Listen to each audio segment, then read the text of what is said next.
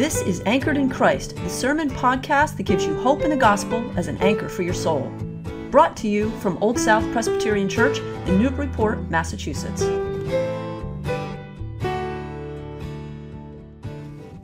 I'll be brief today because I know you want to get to the pageant, so. Here we are again in this third Sunday of Advent, continuing our journey through that seemingly simple but also complex story of the incarnation of God in Jesus Christ. And again, using the book of Simple Church by Tom Rainer and Eric Geiger as our framework, we're coming to see that there is clarity and hope, that there is movement in God's love, there is joy in the alignment of God's purpose, and there is focus on and in God's peace. And yes, today we're going to see, through message and pageant, that there is joy in the alignment of God's purpose of redeeming his people. In God's work of salvation history, there is an alignment of all things around the same simple process, to paraphrase Rainer and Geiger's definition of alignment in the church. I guess tonight we get to see alignment of the spheres, right? I saw something that 5 planets are going to be in alignment today. If it's clear, hopefully go out there and take a look. Talk about a living illustration, huh? Through the prophets, we see that throughout salvation's story, there is alignment in God's process of redeeming his people, and with redemption, there is joy. So what does joy look like? How would you describe it? There are the dictionary definitions: the emotion of great delight or happiness caused by something exceptionally good or satisfying, a state of happiness or felicity. But how might you paint a picture of it? Some time ago, I asked some Sunday school children to draw pictures of joy. Wish I could show you them. Joy is Pentecost with the red sneakers. Long story. Joy is building a snow fort, if there was snow. Joy is a Christmas tree and family opening presents. That was a great picture. Joy is the manger. Joy is the cross. Our kids get it. But sometimes we misconstrue what joy is. If I win the lottery, there will be joy in the land. If I get the right presents. But as we all know, the Bible paints a different picture of joy. It's a picture we'll see in just a few moments. It's a picture disconnected from symbols of status and success, and not in alignment with the idea of piling up possessions and stuff. Rather, it's a joy that is lasting and eternal. Let's go to Scripture right now and look for a glimpse of the picture of biblical joy. Listen for God's word from the Old Testament lesson from Zephaniah 3:14-20, our first lesson of several this morning. The prophet says, "Sing aloud, O daughter of Zion. Shout, O Israel. Rejoice and exult with all your heart, O daughter Jerusalem. The Lord has taken away the judgments against you. He has turned away your enemies. The King of Israel is in your midst. You shall fear disaster no more. On that day it will be said to Jerusalem, do not fear, O Zion. Do not let your hands grow weak. The Lord your God is in your midst, a warrior who gives victory. He will rejoice over you with gladness. He will renew you in his love. He will exult over you with loud singing, as on a day of festival. I will remove disaster from you so that you will not bear reproach for it. I will deal with all the oppressors at that time, and I will save the lame and gather the outcast, and I will change their shame into praise and renown in all the earth. At that time, I will bring you home.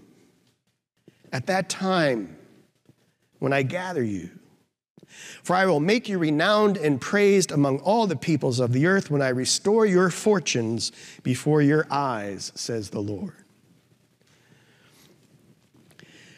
Now, Zephaniah is one of those underread and underappreciated Old Testament, we called him in our Old Testament class in seminary, as we know, minor prophets. He's the one where I would get a call from my mother-in-law on a Sunday afternoon as she was doing the Sunday New York Times password puzzle. Indeed, name an Old Testament minor prophet with 9 letters, and I had to come up with it. And if you read the early chapters of the book of Zephaniah, of the prophet, you can see why he's overlooked, because it's not a happy read. He kicks things off with a hard and current assessment of reality for the people. There is no alignment at all of the people fulfilling their purpose as God's covenant people. It's an honest reminder to the children of Israel to turn away from the earthly gods that they have been chasing after for their false sense of joy and their signs of success that they've been striving for. If they fail to do so, Zephaniah says, one day all of the temporary joys they have been chasing will fade away, and it will be a nasty day of necessary judgment.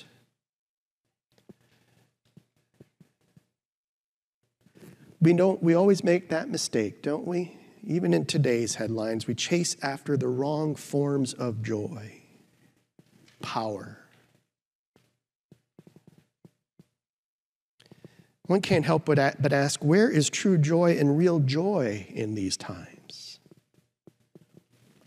Well, in the closing words of God's given message, Zephaniah offers an incredible picture, a beautiful glimpse of a real and biblical style joy. He speaks of that day when God no longer has to deal harshly with his people or conceal God's self, which, by the way, is the meaning of the word Zephaniah, of the name.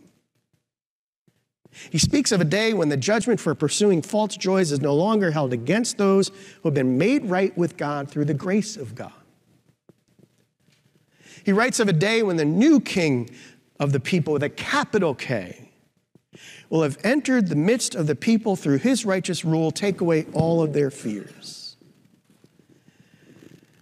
Zephaniah speaks of a day when the people's greatest shame will be transformed into shouts of praise, because every sin committed against God, every issue that they once thought was separating them from God, will have been dealt with and remembered no more. There will be a time, Zephaniah says, when women and men will sing aloud and shout, where they will be glad and rejoice with all their hearts. What a picture. That's the picture of true and authentic joy. Not as a result of piling up enough money or achieving earthly power or success. No, this lasting joy will flow from the fact that God has found his joy in us, in you and me. Real joy, authentic joy, biblical joy comes from knowing without fail that the Lord your God is with you and that he is mighty to save. It comes from knowing that God, God's self, delights in you and that God rejoices in you. Little old you and me with singing. In fact, the term daughter Zion in verse 14 can be better interpreted by the word darling. There is joy in knowing that by grace and through faith, God calls you darling. Here is where joy is so essential to the celebration of Jesus' birth. Because in his arrival, in the entrance of that refugee born in a Bethlehem back alley, God tells us that Zephaniah-style joy has come. In Jesus' arrival, the King is in our midst and our sins are now forgiven. There is joy in the alignment of God and humanity through through the incarnational process of God's love made real in Jesus Christ. It was all part of the plan. Life's joys can be fleeting and temporary, but at Christmas we celebrate the arrival of true and real joy. Even in this season of the already and the not yet, in this time of preparing for Jesus' coming in love, simply incarnate, and for awaiting for his coming again, even in these times of disaster, there can be joy. The angel says it best. Don't be afraid. I bring you good news of great joy for all the people. Today and every day, a Savior has been born to you, Christ the Lord. And it is vital for the body of Christ on earth, for each and every congregation in this land and in this world, to open our arms to those who are hurting and invite them home to where true joy is.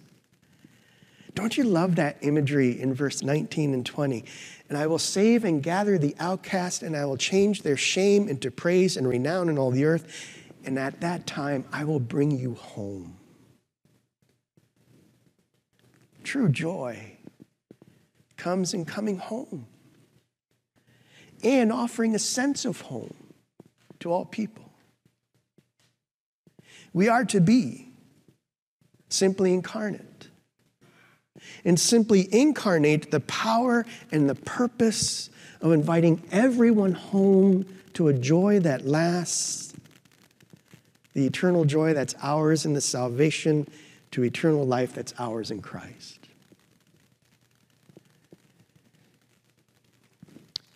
Okay, I'm done.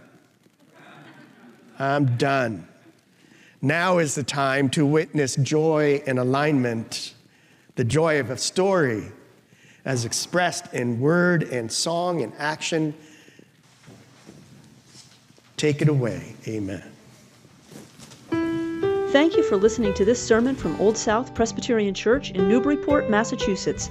If you'd like more information about our historic church, or you'd like to find out more about the gospel of Jesus, please visit our website at oldsouthnbpt.org. The peace of Christ be with you.